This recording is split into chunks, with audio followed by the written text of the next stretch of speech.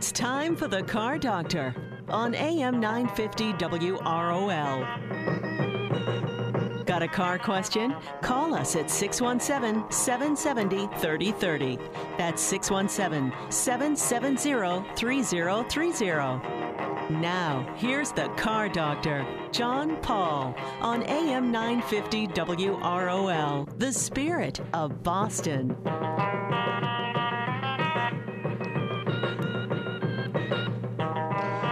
And good Saturday morning, everyone, and welcome to another edition of the Car Doctor program on AM 950 WROL, the spirit of Boston. My name is John Paul, the Car Doctor, here to help you with your car problems on this Saturday morning. A kind of crisp Saturday morning. Our phone lines are open at 617-770-3030, 617-770-3030. That's how you get through and talk to us about your car problems. We have the all-data computer system all fired up. Hopefully that's going to work okay. If you're looking for any kind of technical service bulletins or other information, a lot of times we have that. Doesn't have the latest and greatest because that's reserved for the vehicle manufacturers, but we do get it. We do get it eventually, and so we have some of the information. We also have a lot of the recall information and things like that. But you can give us a call at 617-770-3030, 617-770-3030. We do have a little comedy clip. One of our listeners, John, sent us a link to a YouTube clip. We'll be playing that a little bit later on, and it's kind of funny. It's about car names and how they've changed, and a lot of it's kind of interesting because there was always car names, and then car manufacturers started to go to numbers, and with the exception of some of the Germans that always had a Mercedes 300 or a BMW 528 or a BMW 2002. But most of the American cars had names. And then they decided maybe we need numbers like the other people do. And then they went to letters.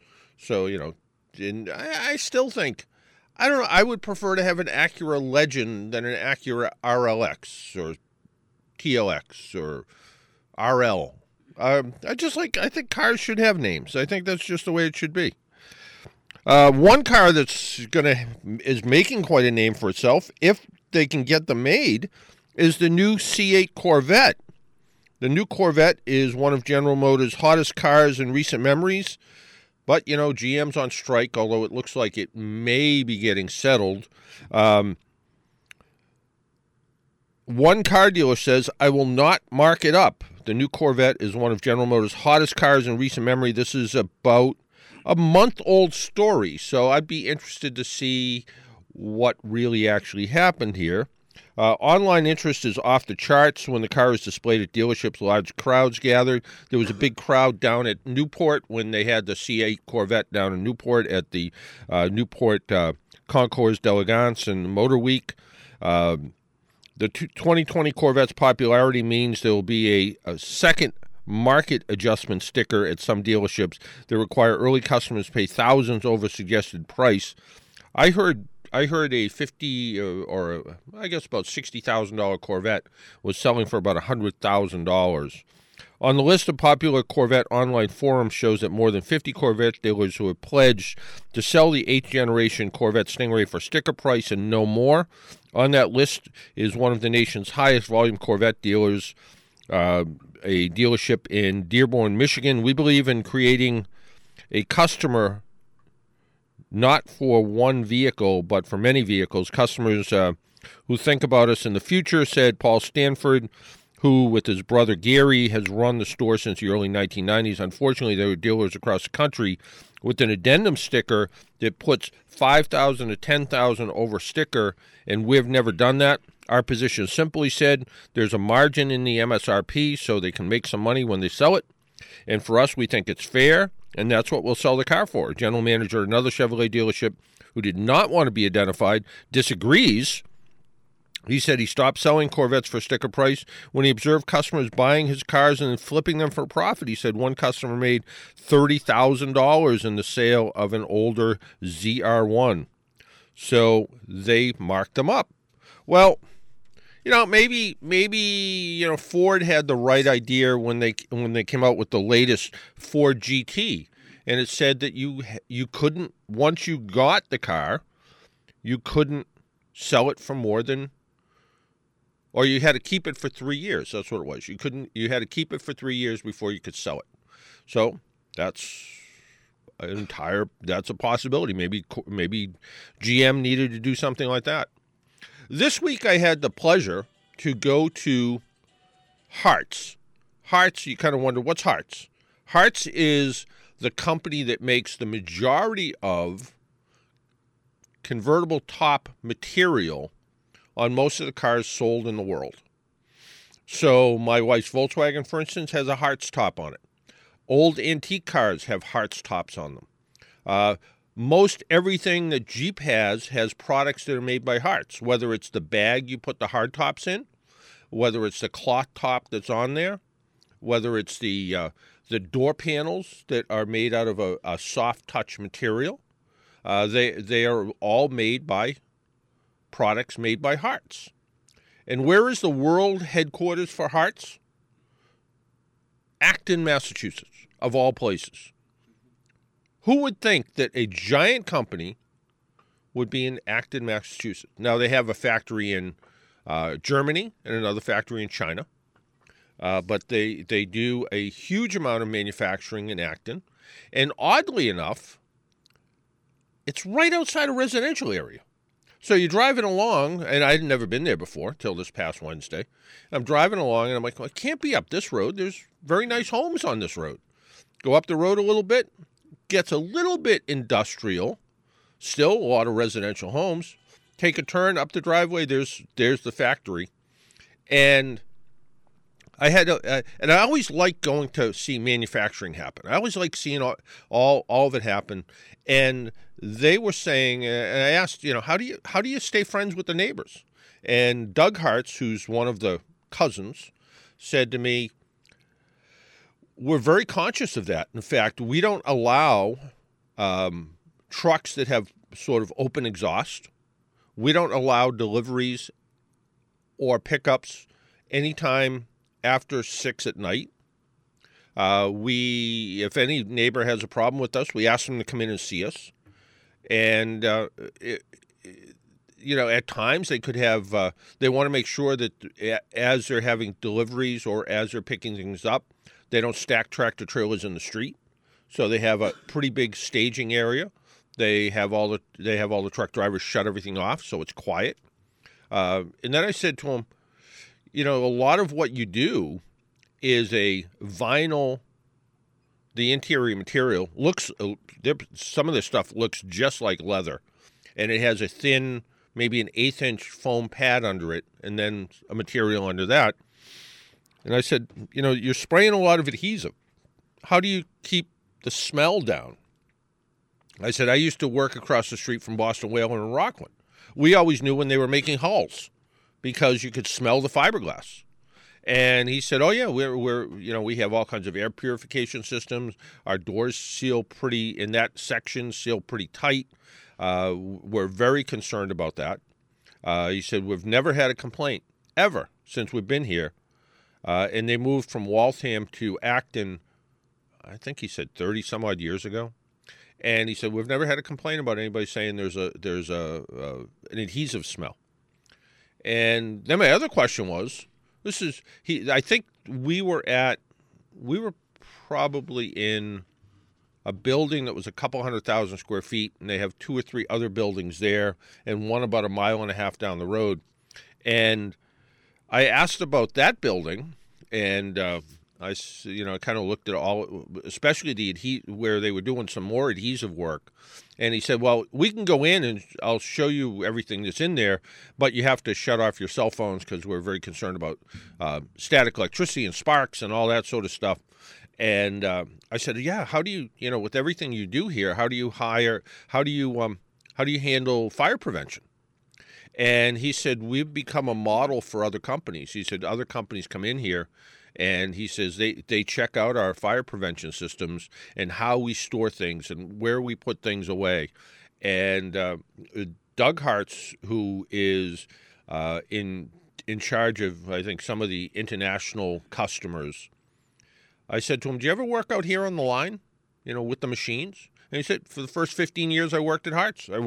I worked out here in either in the warehouse or in the production facility, which is kind of nice to see, because that, I think, when you're meeting with an original equipment manufacturing customer and you really know what's going on, I think that can make a real difference in how you portray your product. The president of the company now his name is not Haartz. The president of the company is actually named Fox, but they hired him a bunch of years ago, and to keep the company going, and it's a really good story to tell about this local Massachusetts manufacturer that has these worldwide connections.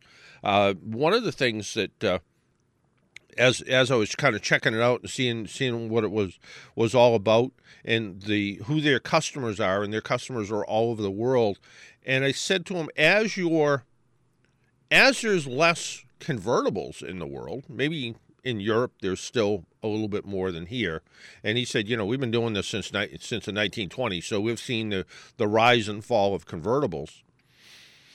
He said, I said, what else are you doing? And he said, well, it's interesting you say that.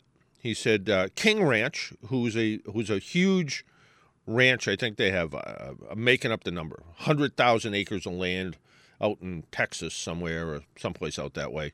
And they also, besides they make saddles and clothing, he said, we make a line of luggage that we supply the material, and they supply the leather for the trim. And our material looks like leather, but because it's in handbags and luggage, it stands up a lot better than leather. But it still has the King Ranch logos all over it. And even to the point where I asked them about the Mini Coopers with the Union Jack flag on the roof. And I said, is that painted? And he said, no, it's jacquard, which is a French stitching, where they stitch one color in one direction, another color in another direction to get the pattern. And he said, no, that's the color goes all the way through. And he likened it to some, either I think it was a flooring commercial or a tile commercial that shows a radish and a carrot. And it's, the radish, the color's only on the outside, and the carrot, the color goes all the way through. Well, in all their products, the color goes all the way through.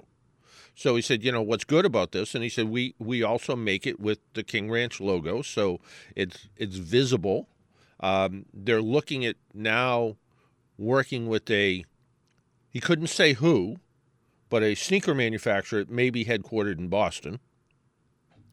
So you can guess which. There's a couple of choices there, but they're looking to make kind of an alternative to leather.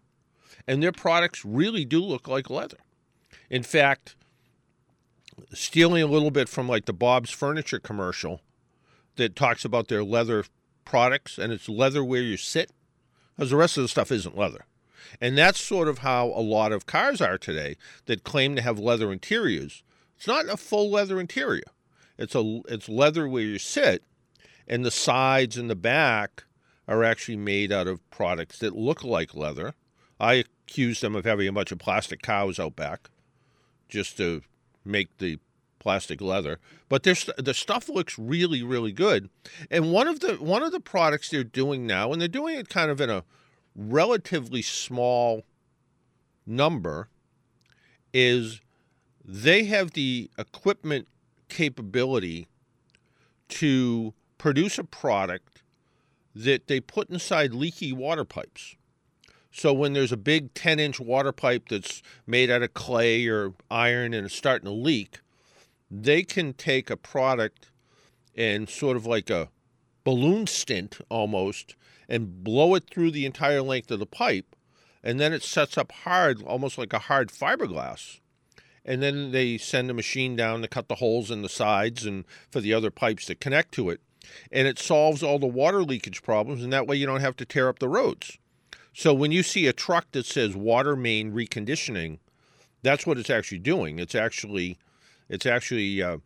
putting some sort of product in the middle of the pipe, and that product is made by Haartz, and it's just something that they realized that they had the equipment, they could do it, and they make it, and they make quite a bit of it. So it's sort of this interesting company. Also, they were talking about, and I don't remember the exact car, but I think it was an old Packard, and there was a guy who's been restoring the car for about 6 or 7 years, and he wanted to have the original Haartz top on the car. Well, their good records go back to the 60s and 70s. They don't go back to the teens. But they were able to recreate this top. And they used to sell a lot of topping material and upholstery material to LeBaron Bonney, which was a local company that did a lot of that type of work. And they have gone out of business.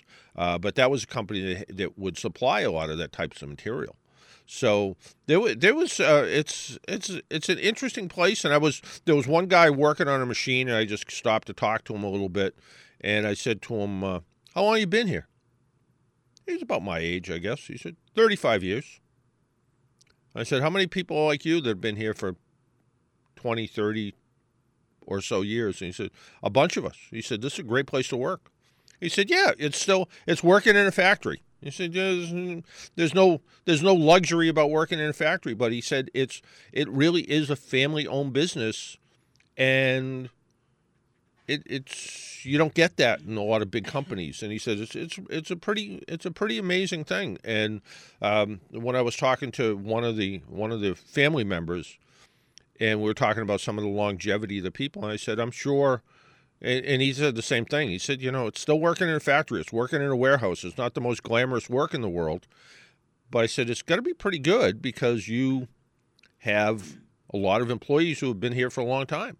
He said, "Oh, yeah, we do picnics and, there's barbecue grills outside. So if you want to bring a steak for lunch, you can go outside and barbecue it if you want." He said, "We have 3 or 4 grills. You can, he said, we encourage our people to, enjoy the work as much as they can."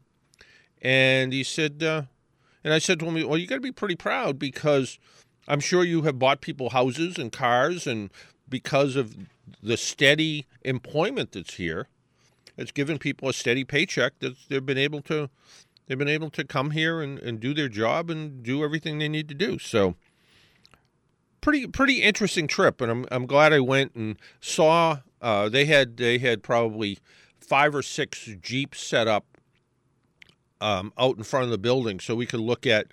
Chrysler's a big purchaser of their materials, and just see what materials were used in different places, and seeing. We were talking about, well, you look at this material, how's it fold? Does it have creases in it afterwards? And he said, no, we look at all that, and then we were talking about. We went into one of the labs where they test different products.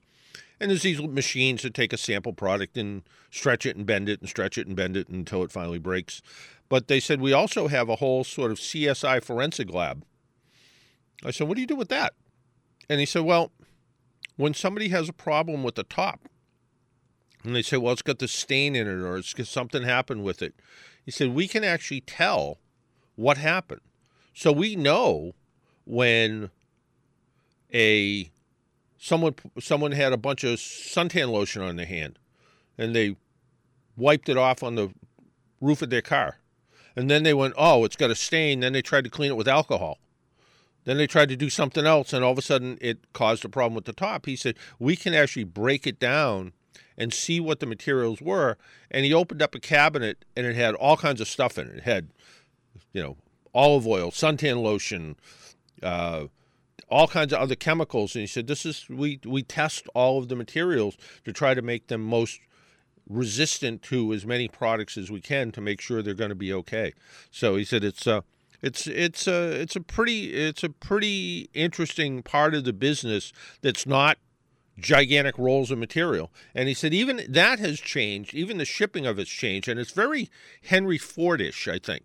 Henry Ford required that one of his suppliers palletize everything in a certain size pallet because they use that pallet for the floorboards of the car, for the Model T. So he wanted I forget whatever it was, he wanted in a certain dimension because they would reuse the pallet as the floorboards of the Model T. Well, now companies want the rolls, they only want 3-foot wide rolls. He said we used to have 4-foot rolls and 8-foot rolls. He said some companies want 5-foot rolls. Some companies want a 9-foot roll cut into 3-foot rolls. And he said even to the point the tube in the middle of the roll, some people want a 3-inch hole. Some people want a 1-inch hole. Depends on the machines they're working on. So he said it's all about trying to keep everything going with the customer. He said even to the point where when we put stuff on a regular sized pallet, we put a piece of our material under it so we're not buying cardboard. So he said we try to be pretty environmentally sensitive about that way. So pretty fascinating factory, and again, kind of a factory I'd never expected to see in the middle of Acton, Massachusetts. Almost in a residential area. It was a pretty interesting time. Why don't we take a quick break, pay some bills? When we come back, I want to play this little comedy clip off of YouTube that our friend and listener John sent us. My name's John Paul. This is the Car Doctor program. Our phone number is 617-770-3030. 617-770-3030. We'll be right back.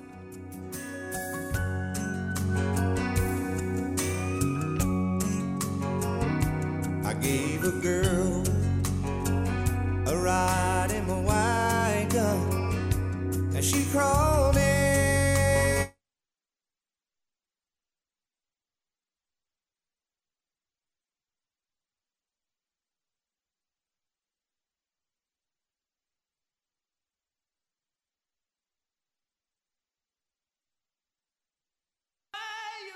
Chevrolet, you could just give me some of your love. She said, I don't want your Chevrolet. I don't want your Chevrolet. I don't want nothing. WROL, the Spirit of Boston. My name's John Paul. This is the Car Doctor program. I promised we would have a little YouTube clip, and the little YouTube clip was brought to us by one of our listeners, John, and it's only a couple minutes long. Keith, you already there? Yep. Alrighty. Flew into Salt Lake City and drove down here. That on the highway, that's the most mysterious time for me. Trying to keep track of that world around you. How do you keep track of all those car names that are out there? Hundreds of different car names. How am I supposed to keep those all straight? Some cars don't have a name. All they've got is a number. That never made sense to me unless you're trying to get the biggest number. I'll give you an example. Mazda's got a 2. They got a 3. They got a 5. They got a 6. Oldsmobile had an 88 and a 98. Chrysler's got a 200 and a 300. Mazda had a 323. Ford had a 500. Mazda had a 626 and a 929. Pontiac had a 1000. Audi's got a 3,000, 4,000, 5,000. Pontiac had a 6,000. Saab had a 9,000. Nissan just said, to heck with it. Now they make an Infinity.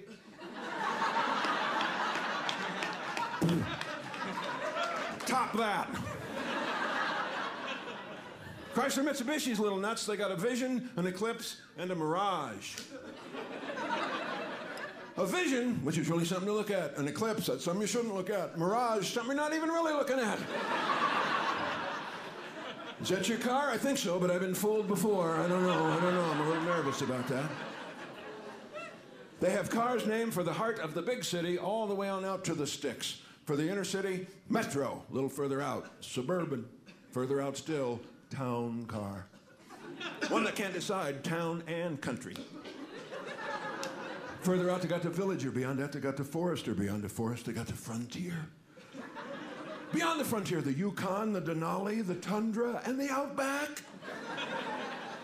And way the heck out there, Mercury and Saturn. Plymouth made a Reliant. I had one. They call it that because it made you reliant on public transportation, by golly. Can the cars do what their names sound like they can do? And if they can, I guess they can do a lot of different things. Get one that does what you need doing. If you're going someplace and there are no roads, get a Pathfinder or a Trailblazer.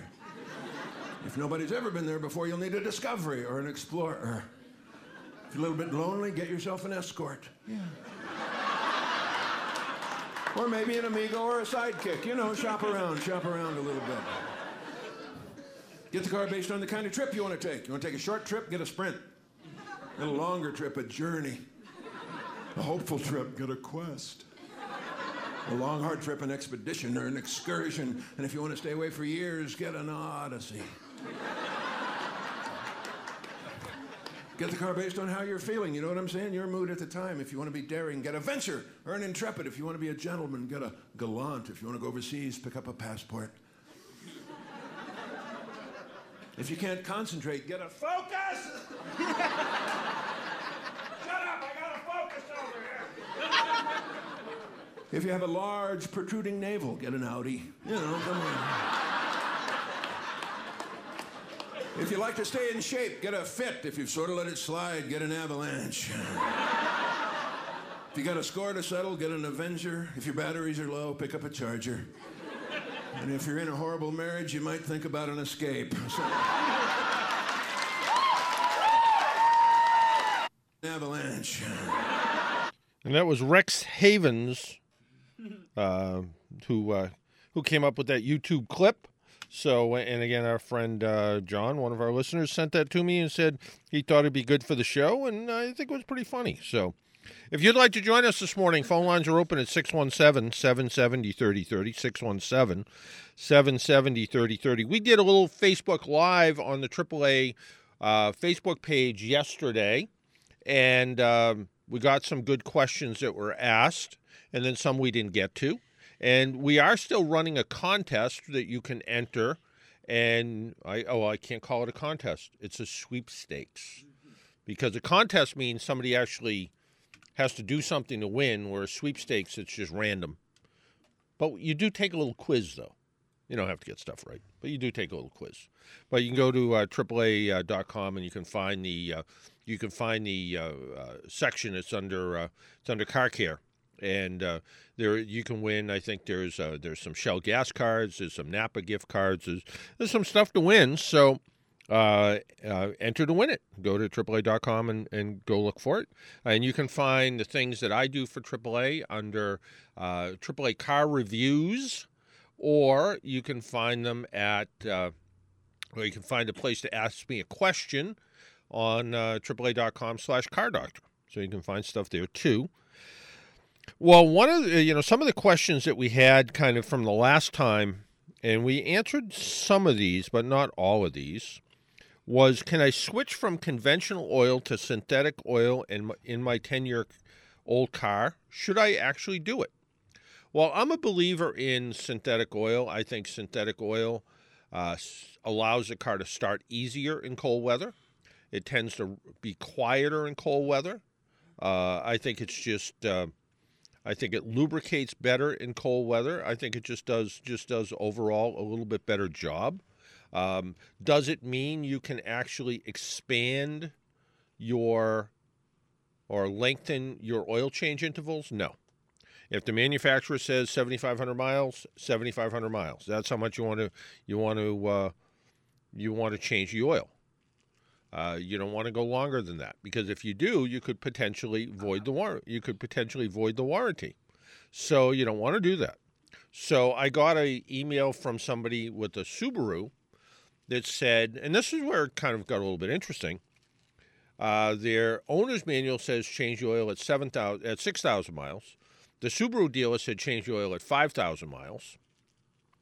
I looked up in All Data, which I've had extremely good luck looking up all kinds of maintenance and different intervals and all that sort of stuff, and it was it's when we looked up how long to change the oil in the Subaru, it was 7,500 miles. So I said to the guy, well, the dealer says 5,000, the owner's manual says 6. All Data, which usually gets all its information from the vehicle manufacturer, says 7,500. I said, but I would go with what the owner's manual says. Then I looked at another source. I also have access to something called Mitchell.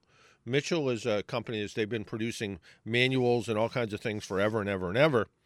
And Mitchell has the same types of thing. I find it a little bit, I don't use it as often, so I don't find it as easy to use as All Data, but they actually had 6,000 miles. So Based on the owner's manual and what Mitchell said, I suggested 6,000. And this person was kind of, well, yeah, but I thought 6,000 seems awful low. Can't I still change my? Can't I stretch my oil changes? And although you probably could, if the engine's under warranty, well, you're going to void the warranty if you go longer than what the oil change interval is. So it's not a good idea. So it doesn't make sense to do that. It makes sense to change oil when it's supposed to be changed. At, in this case, 6,000 miles. And Subaru uses, right from the factory, this newer Subaru uses synthetic oil. That's what you're supposed to use in it. And again, I like synthetic oil. Would I put it in a 10-year-old car? Yeah. Now, where it can be a bit of a problem, and I've only seen this once or twice, and in one case it was an Acura. Now, it was an Acura with 150,000 miles on it. And the person who owned the car said, no, I would really like to put synthetic oil in it, but whenever I do, the rear seal leaks a little bit. Just a drip. They said, when I put conventional oil in, it doesn't. Well, because synthetic oil tends to flow better, and it gets in places where regular oil doesn't. So he's like, as much as I want to use synthetic oil, I don't want to see a drip in the driveway, so I don't use it. Occasionally, you'll run into a problem like that. And what happens is the synthetic oil will tend to, it doesn't cause leaks, but it will find leaks. And because it's an oil that flows a little easier, you could have a little bit of a problem. In my old car, my wife's old car, we use synthetic oil pretty much exclusively, to the point where I think my car, I used it from 15,000 miles on up. My wife's car, I used it all the time. Her old car before that, I think once it had, 20,000 miles on it, and we went through the free oil changes from the car dealership, I put synthetic oil in. And always thought it started easier. It sounded quieter in really cold weather. You didn't get any engine noise. The one car, the Volkswagen we have now, synthetic oil is required right from the factory. The other car we have, synthetic oil is not required. It came with 3 free oil changes. We have taken advantage of 2. The third one, probably pretty soon. And then once that's done, I'll probably switch over to synthetic oil. I would prefer to put synthetic oil in it now, but I asked them one time about, can we put synthetic oil in? And they're like, yeah, we can, and it sounded like you were paying for the oil and they were keeping the old oil. So I said, well, I won't do that. Question that came up when we did answer this yesterday. My father insists on filling my car with premium gas every few fill-ups because it will clean the engine. Is it good for my car? Do I need to do that, or is regular gas at every fill-up okay? Regular gas is fine, but there is a difference in all kinds of we'll call them wacky reasons to do things. People thought premium gas has a higher concentration of additives in it than regular. Well, that could be true. But even the regular gas has a minimum amount of additives. Some vehicle manufacturers, BMW, for instance, some GM cars, recommend fuel called top-tier fuel. Top-tier fuel has a higher level of additives in it than non-top-tier fuel. So that could be Mobil, could be Citgo, could be BP. And sometimes they'll have a little sticker right on the pump that says top-tier fuel. And top-tier fuel will help keep the engine a little bit cleaner. And that fuel is in every grade of gasoline. So if your car needs 87, go to where they sell top-tier fuel, get that. And do you have to use it all the time? Ideally, that would be best. Do you need to use it all the time? Well, it actually has an interesting effect because it will clean where dirty fuel has left deposits. So it can work and it can kind of help. So top-tier fuel is something that's good. Our phone number is 617-770-3030, 617-770-3030. Somebody else said, how often should my tires be rotated? Whatever the owner's manual says. 5,000, 7,000, 10,000. I stopped at a Firestone store this morning, and there were actually somebody came in and wanted to rotate their tires, and they said, yeah, we can do that. Our phone number again, 617-770-3030. Do I rotate the tires on my own car very often? Only if it comes with a free oil change. I kind of skip over that. Keith, I guess we got a call, right? Yes, Mike from Hingham. Well, let's talk to Mike in Hingham. Michael. Morning. Yes, sir. Hey, morning, Car Doctor. How you doing? Hey, good. How are you? Good. Comment and question. I'm not a big person for additives, but at least twice a year I put Tektron into all my cars. I've been doing that for years. I think that's a good product for gas stabilization and gas cleaning. I don't know what your thoughts on that are. Well, it's an interesting product because when Corvette came out with their first time they ever had fuel injection, and I'm going to say it was, what was that, 58 or 9 or 60 or something? Sure, yeah. A bottle of Techron came in the glove compartment. I didn't know that. Yeah. Huh. I didn't know. I know it's that old. Okay. Yeah. It's an old Chevron product. Yeah. It's been around forever, and it was around because those early fuel injected cars caused a lot of fuel deposits. And Techron, the two fuel injecting products that have been around forever and ever are Techron and a company called I think it's BG. They've been around for a long time as well. I think they're actually headquartered in Seekonk or something, but good fuel injector cleaners. Since then, a lot of people have gone to a product called Seafoam that have had good luck with it. But I think Techron's just an additive. I think it does a good job. I use it in our cars once or twice a year. If I'm in an auto parts store and I happen to walk by and I see it, and, 2 bottles for $15.95 or something. I'm like, yep, good time to buy it. And other products, other mechanic in a can products, I'm not a big fan of. I don't think most of them work. I mean, somebody sent me something about a transmission sealer. They wanted to know what I thought of it. I had never heard of it.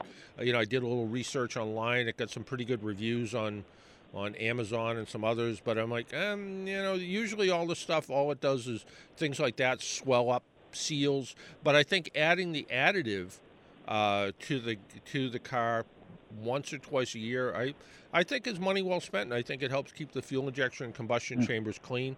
A lot of I hear too many times of cars at dealerships and repair shops, and like, it's a good idea. Why don't we do a combustion chamber cleaning while we're here?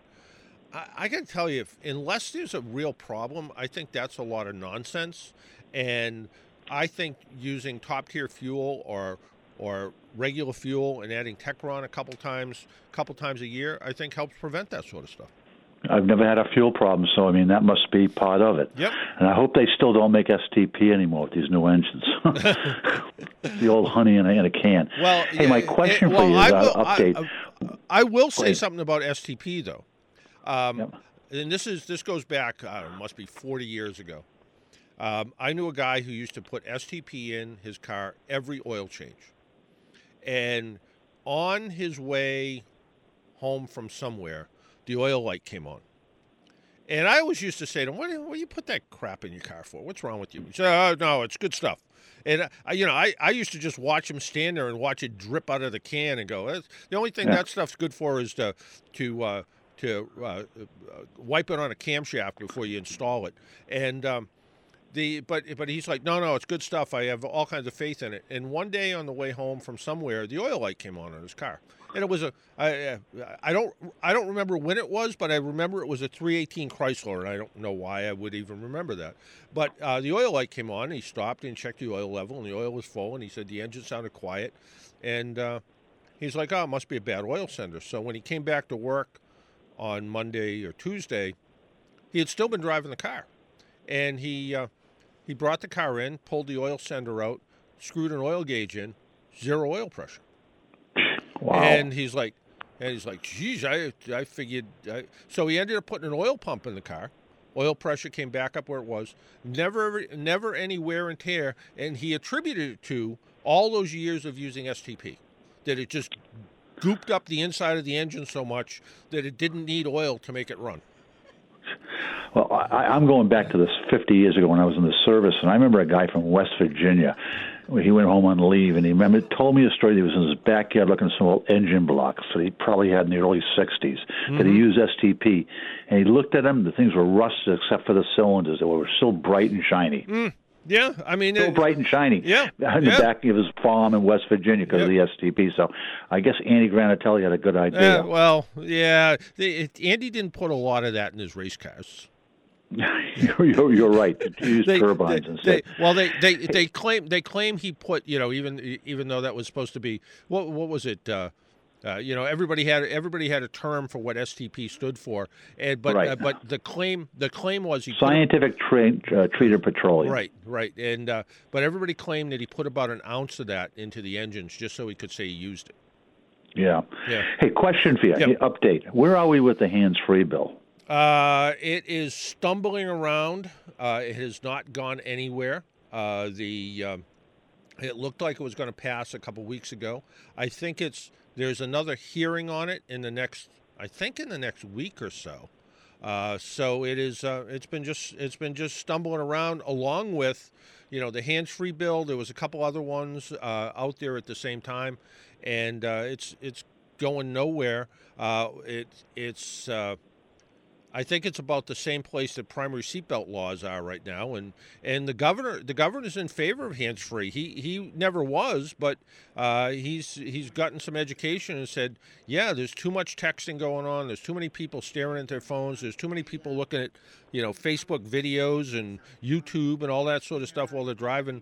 And the police officers I deal with are like, every time we go to pull somebody over that's got their phone in their hand, they always go, well, no, I wasn't texting. I was just dialing a phone number. And he said, and they all kind of go, if we had a hands-free bill, we'd have a better shot at being able to tell somebody they can't do it anymore. So they would lose that confusion. So I think it's eventually going to happen. I mean, it's almost an embarrassment that every state around us has a hands-free law and Massachusetts doesn't.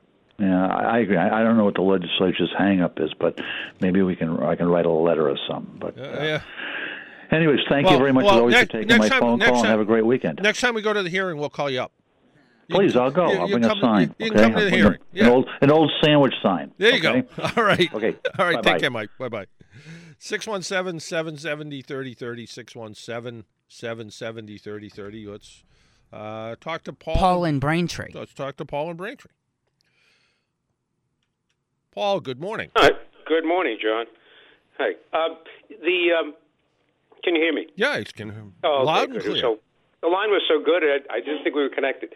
I signed a petition the other day at a local Stop and Shop, and it has something to do with fixing some loopholes in the right to repair bill. Apparently, the manufacturers are trying to get around it. Do you know anything about it? Yeah, when right to repair was. And right to repair has been around for a long, long time. But back in 2013, there was a law. There was actually a ballot question. The ballot question said we should pass a law that says that independent repair shops have the same level of access to repair and service information as car dealerships do.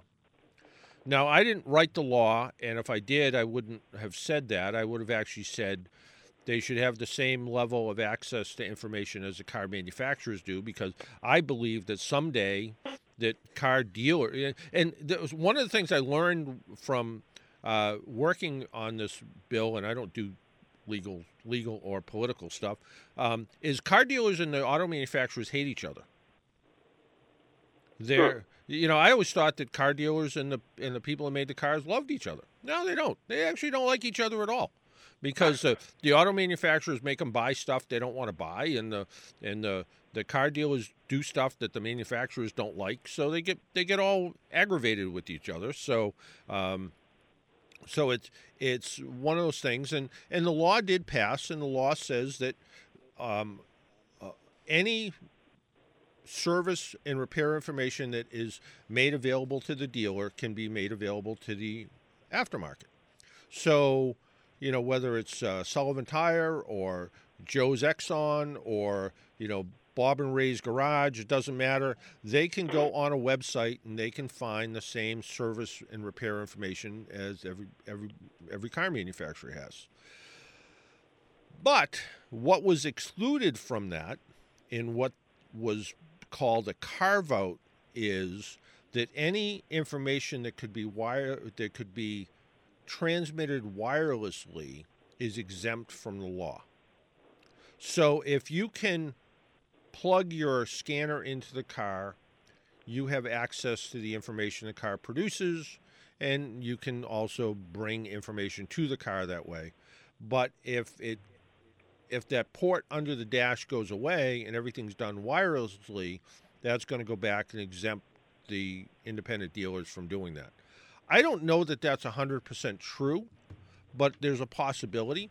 The other part of this is, and I believe this, that right to repair also has to do with marketing as much as it has to do with getting your car repaired.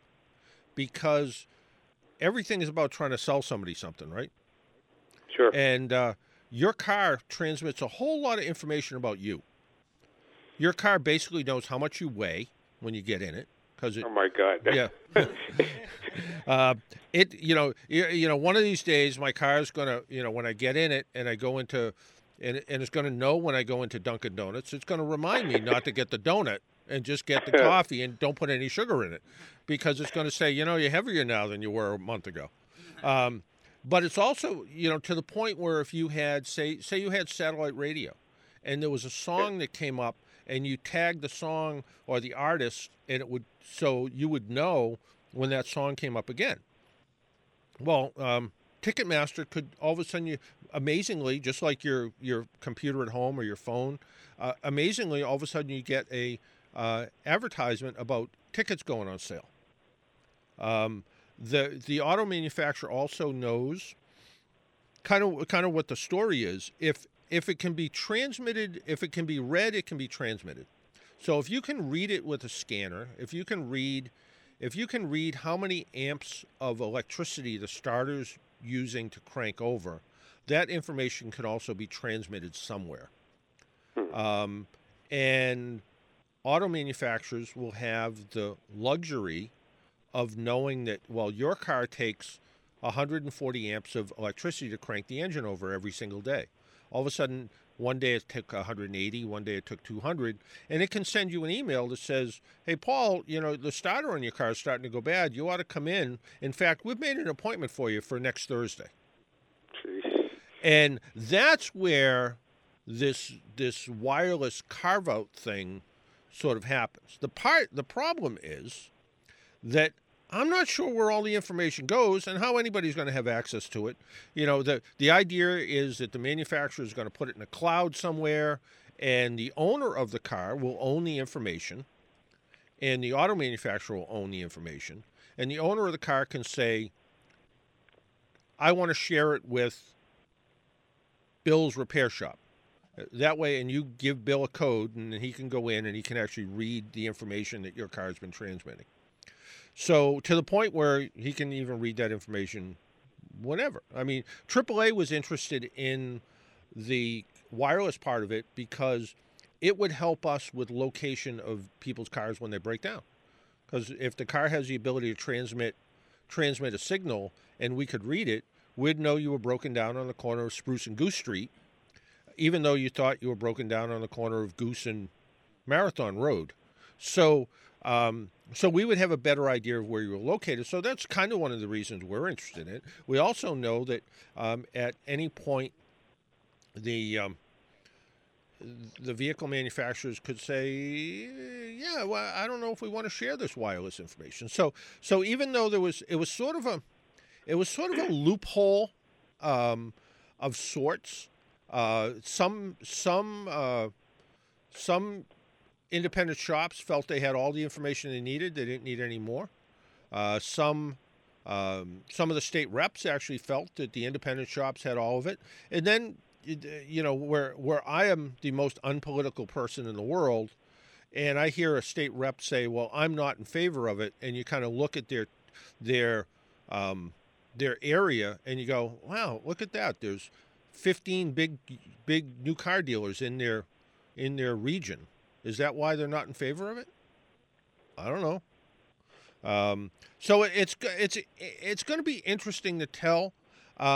Part of the emissions laws that were passed years ago, anything that has to do with vehicle emissions is going to be available to anybody. So any repair shop can have emissions information.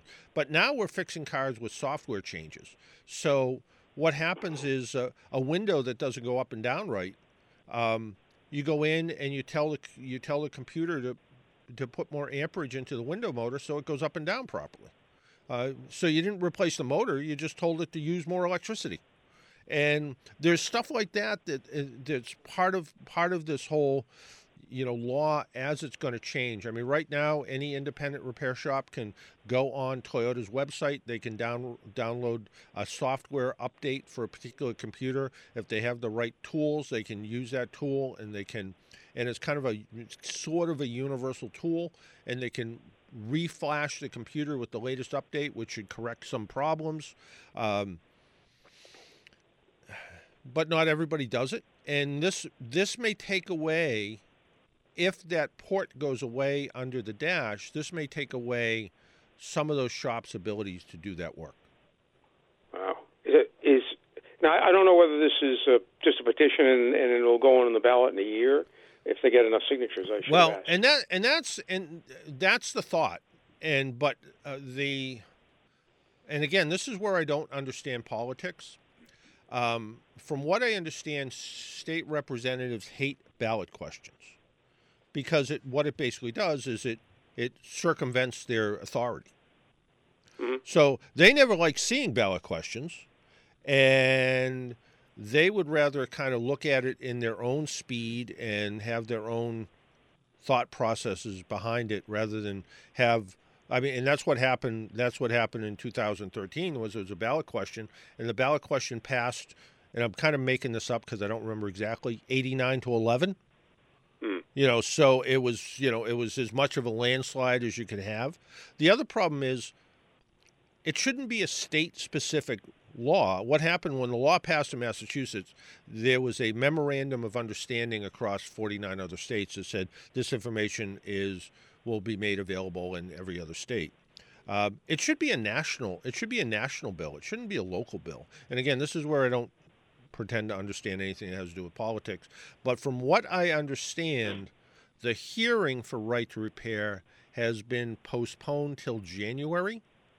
So I think what the people behind the new right to repair, the wireless right to repair bill are doing are kind of getting their kind of ducks in a row with some signatures on ballots just to see what will happen. Yeah, so that I added my name for better or worse to see what happens. No, it's the lobbying firm that's behind right to repair is a company called Hickey and Associates, Brian Hickey, and he works with some of the big parts manufacturers and aftermarket suppliers. They're sort of on that team, but then the car manufacturers are dead set against it. And there's a few other groups that are kind of dead set against it. I haven't actually sat down and looked to see who's in favor and who's against right now. But I never quite understood why, for instance, in Massachusetts, there was a group of independent service providers that when I first met with them, they were 100% in favor. In fact, there was one guy who told a story about he had a customer with a Mercedes and needed a headlight. They diagnosed the headlight. They got a price on the headlight. It was $700. Yeah. They put the headlight in. They couldn't make it work. So they sent it to the Mercedes dealer where they had to reflash the computer to tell the computer that there was a new headlight in the car to make it work. And the person went to him because the dealer originally wanted $1,200 or so. And then it ended up being about $1,000 by the time the dealer did their job and he did his job to get this to work. And he's like, that's why we need right to repair. And about a year later, he's like, no, we don't. We don't need right to repair. And either he became educated and learned more about how to fix Mercedes headlights, or someone paid him to say that. Yeah. Yeah. So, Yeah. so, Why- so I Why do I think the second is more? Anyway.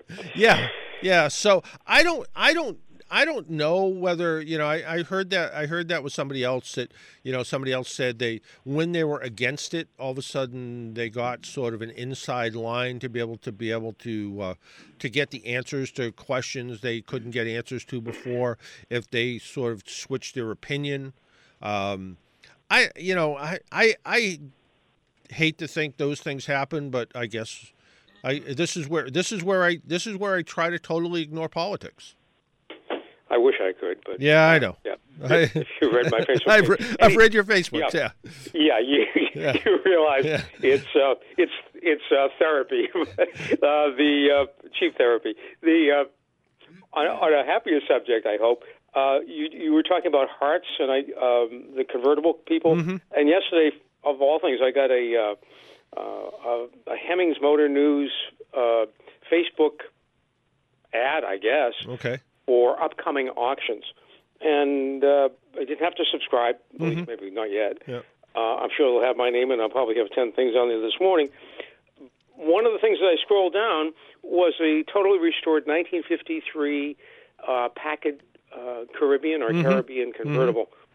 And if you read down on the specifications, they say it has a new Haartz convertible top. I sent you a picture of it, at least the back part of it. So if you open it up, it's...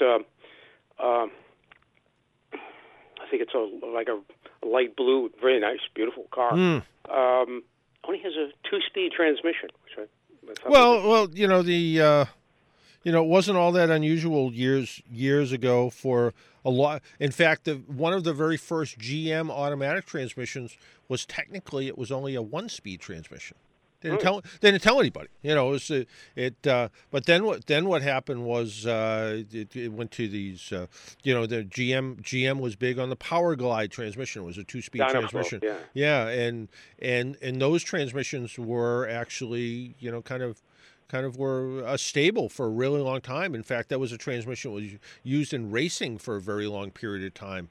It just did such a good job that it's still around to this day. In fact, so it is a transmission that's been around. But yeah, I think when I was at Haartz, they sort of mentioned there was a story about a car that was restored with an original Haartz top. And you see some of the old car ads when you look through them, it'll be very specific. It'll say original Haartz top or original replacement Haartz top. And they'll go back as far as they can. In fact, one of the Haartz brothers who's who that's what he specializes in, trying to reproduce these old tops for people and make the cars as original as they can. So again, it's kind of an I don't know.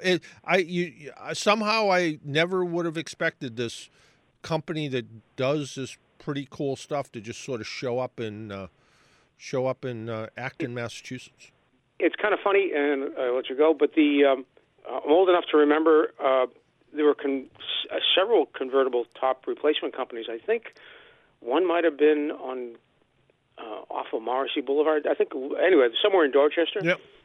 My mother had a old Ford convertible, and I think as a little kid, the top needed to be replaced, and it was not a big thing. You just went there and they fixed it. But there aren't many convertibles left, I guess, and so they dry up sort of like Midas muffler shops, I guess. It was one. I remember the same thing. Everybody, I grew up on the South Shore, and everybody went to get interiors done. They went to one place or another, and there was always Auto Top was one. There was Nick's was one. There was and what happens? They just sort of disappeared a little bit. When my wife's top actually failed under warranty, and the dealer sent it to a little obscure auto top place down in Rentham somewhere, and I swear they had the car for a month, and it was only a day's worth of work to get it done, and I'm still not comfortable about this guy. But they were the only ones they could find to do it. I don't know. Yeah. Well, yeah, if anybody's interested, the current auction bid on that 1953 Packard Caribbean is $80,000. So. Yeah. So is it? So when I go to the Caribbean, do I go to the Caribbean or the Caribbean? I always said. What did I say? Caribbean. I don't think I always said Caribbean. See, I think I say Caribbean, but I'm not going anywhere, so it really doesn't matter. Yeah, well, neither am I. And when I have a Coke or a ginger ale, I call it tonic. So, well, don't rely on me. Well, talk about. So I don't really drink that stuff anymore. But it was always tonic to me. And I remember being, and my wife and I were on an airplane somewhere, and we both ordered a tonic, and we got tonic water, and we're like, oh, this is awful. And we're like, oh yeah, I guess we're not in Boston anymore. So yeah. Yeah, that's it. Yeah, well, I'll still. There's nothing like a good cold tonic with my sub. They're not. Absolutely. They're not grinders. They're not hoagies. They're subs. And it's better than having pop. Exactly. All right, Paul. Great program. All right, Thank you. Take care. Bye now. 617-770-3030, 617-770-3030 is how you get through. Why don't we take another break, pay some bills? My name's John Paul. The phone lines are open, 617-770-3030. You're listening to the Car Doctor program, your one-stop shop for car advice. One-stop stop? I don't know. You know what I mean. We'll be right back.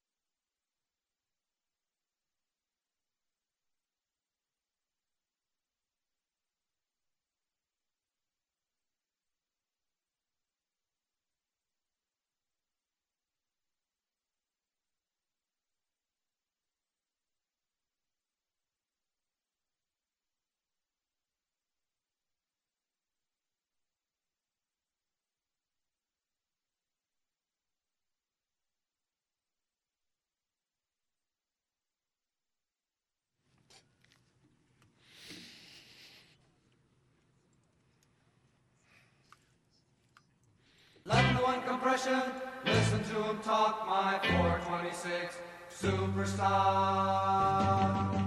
Jack on the dash and cheater slicks. Superstar. She's hiding from the doesn't miss a lick. And welcome back to the Car Doctor program on AM 950 WROL, the Spirit of Boston. Well, our phone number is 617-770-3030, 617-770-3030. Let's talk to Rick from Boston. We haven't talked to him in a while. Rick, good morning. Yeah, I've been kind of busy on Saturdays and that, so I could tell. So somehow I could just feel it. I don't know what it is. I was out of state. Actually, two things. One's kind of funny and one's serious. All right. Kind of funny. I was in a waiting room of a hospital yesterday, and I was talking with one of the women there, and I mentioned that my Indian was out in the parking lot, and she looks at me really strange, like. I said, an Indian motorcycle, and she goes like, "Oh, okay. I thought you had a totem pole or something like that out there." I'm surprised she didn't say, "Oh, we don't use that term. We only use Native American." And that, but seriously, Wednesday I was riding my motorcycle, and we're still out there. We're still riding. Yep. I've got a chapter meeting tonight, and I had this guy decide to run a red light because he didn't want to wait there while I was turning.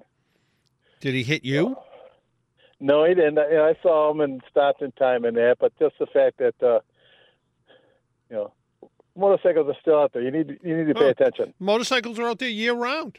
You know, I know. maybe not as much in the wintertime, but they're still out there in the wintertime too.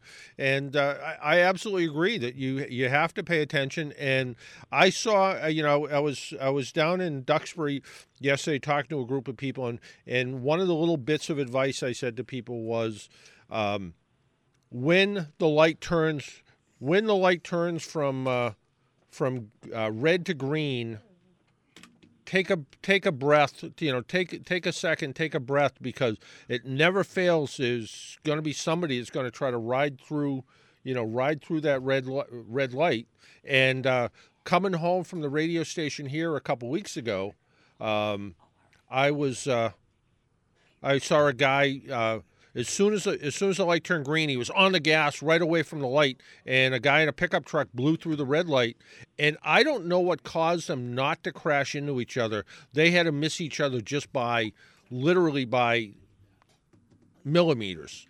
And if that guy was 1 second slower or faster in either direction, that would have been a horrible crash. So, and that. No, you're absolutely right. You're absolutely right. There's a four-way stop when I was coming home from that. I'm a volunteer at a VA hospital. Yep. And then when I was coming home from the hospital yesterday, I saw two cars that were both on the side of the road. The police and the fire were there. Yep. Yeah, it's you got to be careful out there. I mean, we haven't added a whole bunch of roads, and we've added a lot more traffic to the roadways. So you have to be everybody has to be careful. Everybody has to share the road. I was talking to a reporter the other day, and he was talking about bicycle riders, and I said, kind of the same. It's same road, same rules. And whether you're a bicycle rider, a motorcycle rider, or somebody in a vehicle, we all have to follow the rules of the road. And when we don't, that's where the problems happen. So if it's somebody blowing through a red light, somebody on a bicycle riding down the street the wrong way, somebody on a bicycle, going through a red light. I saw a guy. Now he was a delivery guy on a bicycle in Boston about a month ago. Pedaling like crazy, blew through one red light, about ready to go through the next red light, and all of a sudden the guy, a guy went to turn right on red, and the guy slammed right into the back of him. Well, he slammed right into the back of him because this guy just wasn't paying attention. It wasn't like it was a right hook. The guy in the bicycle was just almost up on the sidewalk trying to pass cars, and this guy turned right. Fortunately, nobody got hurt, but it was just a bad situation. So everybody's gotta relax and follow all the ruls.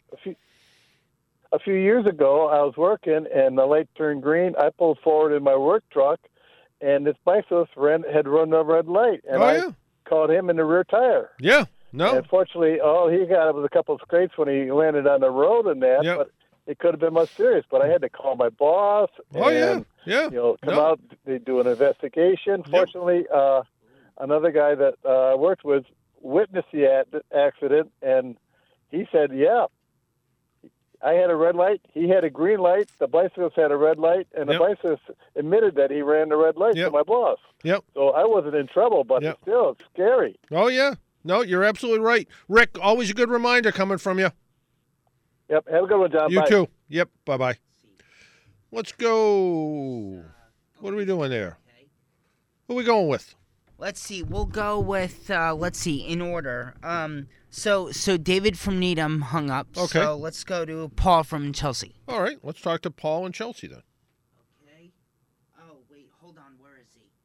I don't know. Here he is. I don't know. You only know. Here we go. Paul, good morning. Hello. Hello. Hey, John. Hey, how are you? Good, buddy, Rich from Newton. Hey, Rich, how are you? Oh, really? Good. John, an interesting dilemma here. My 9-year-old Toyota Corolla came up with tire pressure sensors. Going to replace both of them, okay? Okay. In the front. And they're three different prices, okay? The dealer wants $161 for one sensor, okay? Yep.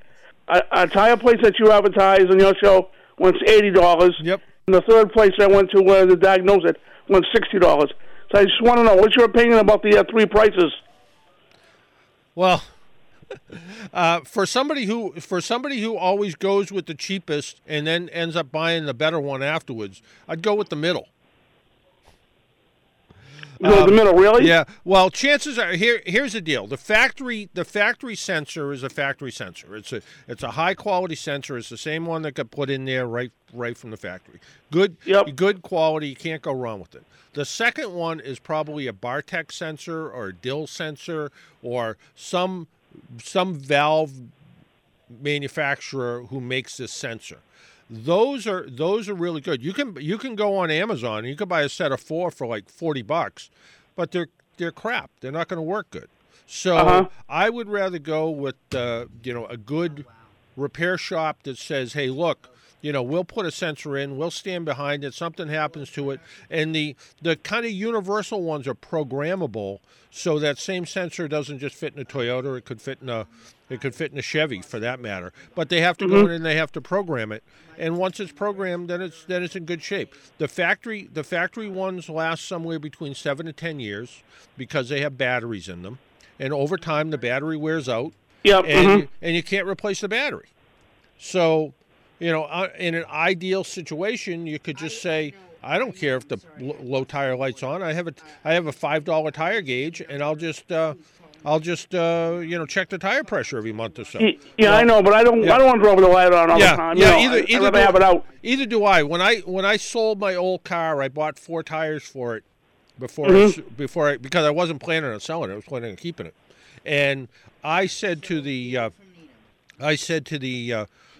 person who was going to buy it, my suggestion would be go spend a couple $100 and put 4 tire pressure sensors in this car when you have the 4 tires put on, because there'll be no labor involved. They'll just put them in and you'll be good to go.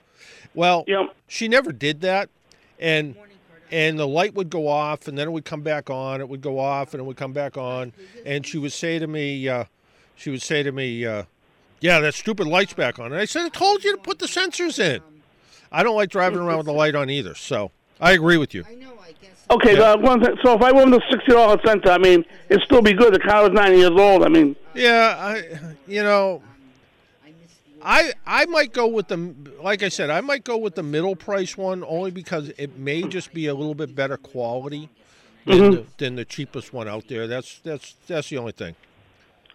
All right, John. Thanks. And believe me, I'm cheap. I don't like spending extra money either. But no, I know you are, but that's okay. All right. All right. All right, John. All right. Have a good day. All right, you too. Bye now. We'll let Keith get caught up with the phones here for just a minute until we figure out what we're doing. And in the meantime, I want to talk about the car that I drove around a little bit in the last week or so, and that was the Volkswagen Golf Sport Wagon. It's a front-wheel drive compact wagon that comes in a variety of configurations. The base model is powered by a 1.4-liter four-cylinder engine with a manual transmission or automatic option. Other models can get the little more powerful 1.8-liter with either a conventional 6-speed or dual-clutch automatic. In addition, all-wheel drive is also an option. Both engines use a turbocharger to boost power. Our road test was in the all-wheel drive version with the 6-speed manual transmission. That's right, a manual transmission. Almost forgot how to drive one. Today's manual transmission is becoming increasingly rare. In fact, while I had this Golf, I went to an event with a valet, and the first valet had to find one of his coworkers to drive the car because he didn't drive a standard transmission. This was down in Newport when I went to a dinner one night. So it was kind of funny watching him go, uh-oh. Had to go find someone else to do it. I like these cars a lot. The controls are simple. It feels like if you've ever been in a Volkswagen, you know what's going on. Everything's well done. Volkswagen makes some of the best interiors there are. This was a pretty basic car. It had the cloth interior. I liked it a lot better than the simulated leather interior in most of the Golfs. I always find those a little bit uncomfortable. The Golf Sport Wagon, it maybe isn't so sporty. Even with the larger engine, it isn't a sports car, but it is still fun to drive. The 6-speed transmission makes it fun. It handles like a sports car. It just could use, it's 167 horsepower. Could use a little bit more. Ride, I thought was really comfortable. I'm driving a performance SUV today, and over our less than perfect roads, it is shocking. Fuel economy was quite good. I averaged about 33 miles per gallon with a mix of about 75% highway driving. Our test car came back with the optional driver assistance package that included front collision warning with automatic braking, pedestrian detection, rear cross traffic alert, and blind spot detection. It never falsed any times I had it, as opposed to some other cars, this today. It seems to false a lot. The Volkswagen Sport Wagon proves that small wagons can be fun to drive and replace larger SUVs. The optional 4-motion all-wheel drive system should be able to tame New England winters. If you're looking for a compact car that's fun to drive, economical, able to handle trips to the home improvement store, I think it's worth a look. And base price, $21,000. Pretty decent price. All right, Keith, where are we going? What are we doing? Let's do Paul from Chelsea. All right, we're going to try Paul from Chelsea this time. Paul, is that you? Yes. Yes, sir. John, I want to talk to you about car batteries and jump starts. All right. And years ago, the rule was that I think one cold cranking amp for every cubic inch. Yep. Now you got no cubic inches and hundreds of cold cranking amps. Correct, and you also, when you buy a jump start, it goes peak amps and regular amps. Right. How do you know which one to buy? Which one of the little jump start boxes to buy? You mean? Yeah, not the jump start. Oh, the actual box, battery. The actual battery, yeah. How do I convert amps to cold cranking amps? Yeah, I always just look at cold cranking amps. Okay. Just cranking amps are measured at 32 degrees. Cold cranking amps are measured at 0. Okay. And that's kind of the standard, is to measure CCA, cold cranking amps, and that's sort of universal. So when you're out buying a battery, and if your battery in your car, say it's a factory battery in your car, and it's 500 cold cranking amps, it's always good to get at least what's in there, if not a little bit higher capacity battery. If you're go ahead. You mean the battery that's in my car? If I look at it, I can see how many cold cranking amps it has. It should have a tag on there somewhere, and it should tell you what it is. It should have some kind of little serial number, tag on there or something.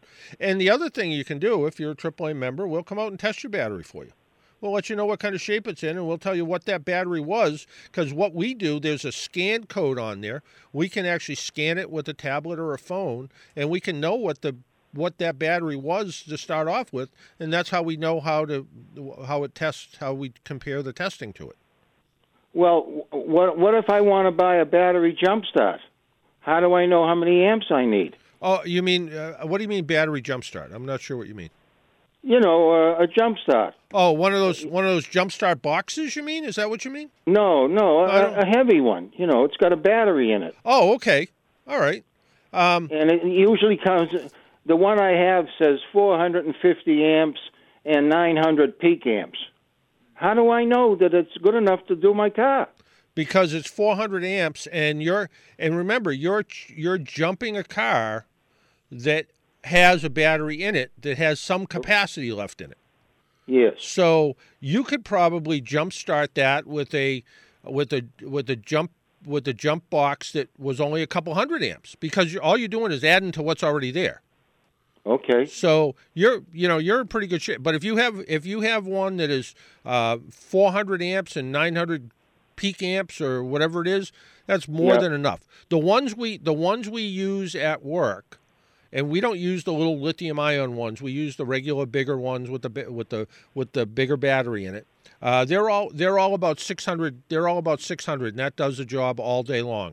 I have a smaller one at home that probably is not much good anymore, but it's 550. It's I want to get this right. I think it's 350. Cranking amps, 550 peak amps, so it can provide 550 peak amps for a very short period of time when you first crank it over. Then I have one of the little lithium-ion ones, and those are both about 500 amps. They're about the size of a paperback book, and I have one of those in each car. And this is a good reminder. I need to take both of them out and plug them in and charge them up and make sure they're fully charged in case I need to use them. But But yeah, that's what. And I've had good luck with those too.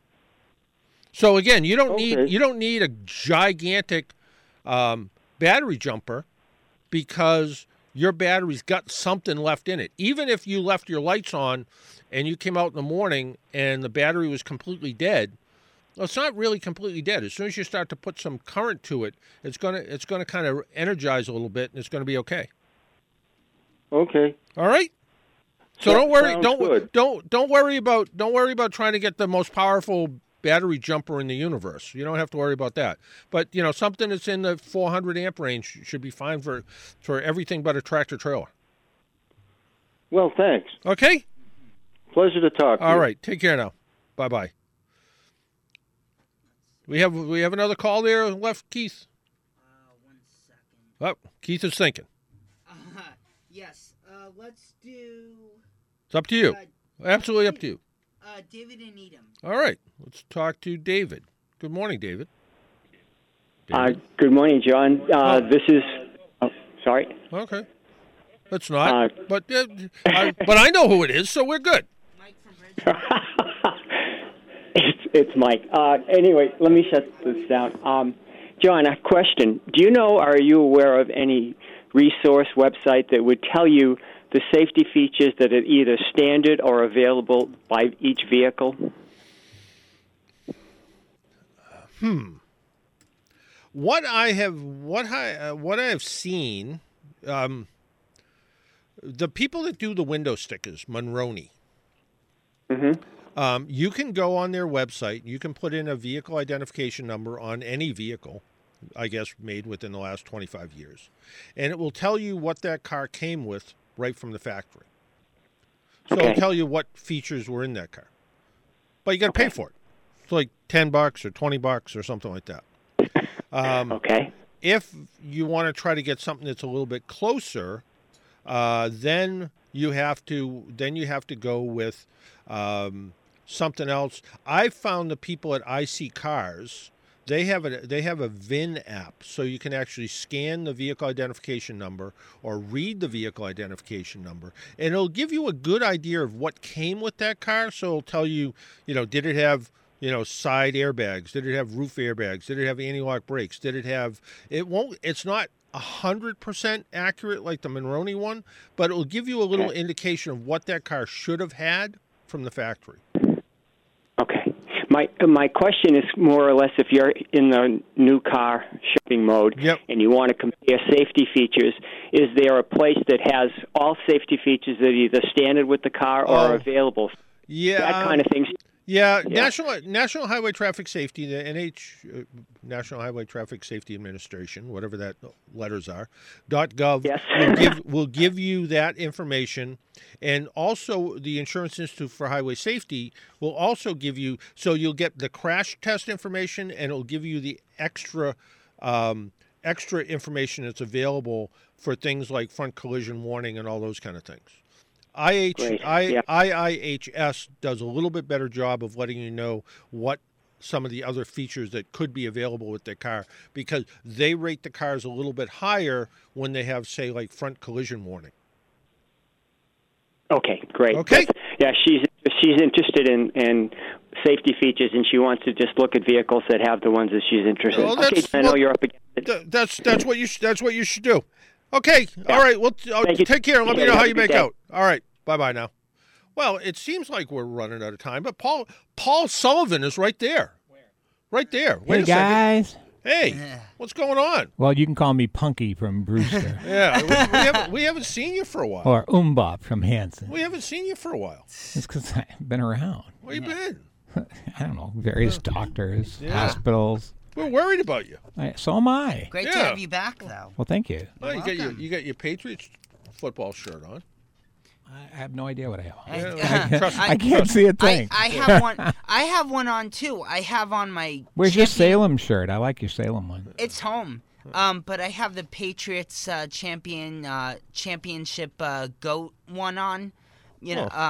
I'm about to go running after this. That's why I'm just weighing good for in. him. I'm about to go walk to my car and then drive. I'm not running anywhere. I'm going to go sit over there. Yeah, you can go do whatever. You can go run wherever you want. So I'm not running anywhere. I'm going to go right over there. So you still remember how to use the board and stuff? Well, the question is, can I see it? Yeah. That's the problem. We'll do my best. You'll do your best. I'm sure. You will. Because people have they've been worried about you. So saint, she's a saint. Yeah. Yeah. Yeah. Well, that's kind of how it works. Yeah. Paul, this is your wife? Yeah. This is my wife, Claire. Everybody, hi, Claire. Hi, Claire. Hi. We know Claire. Yeah. Claire's been in here before. She has. I don't know Claire. Yeah. She knows her way around the board. Yeah. Well, good. Yeah. What's that? Hey, that music means we have to go. Okay. And the very best in Irish Good to music see you guys. coming up with Paul Sullivan and the Irish Hit Parade. Welcome him back. Yes. Till next week, make sure you wear your seatbelt. Drive safely. Be good to your car. Talk to you all next week. Bye-bye.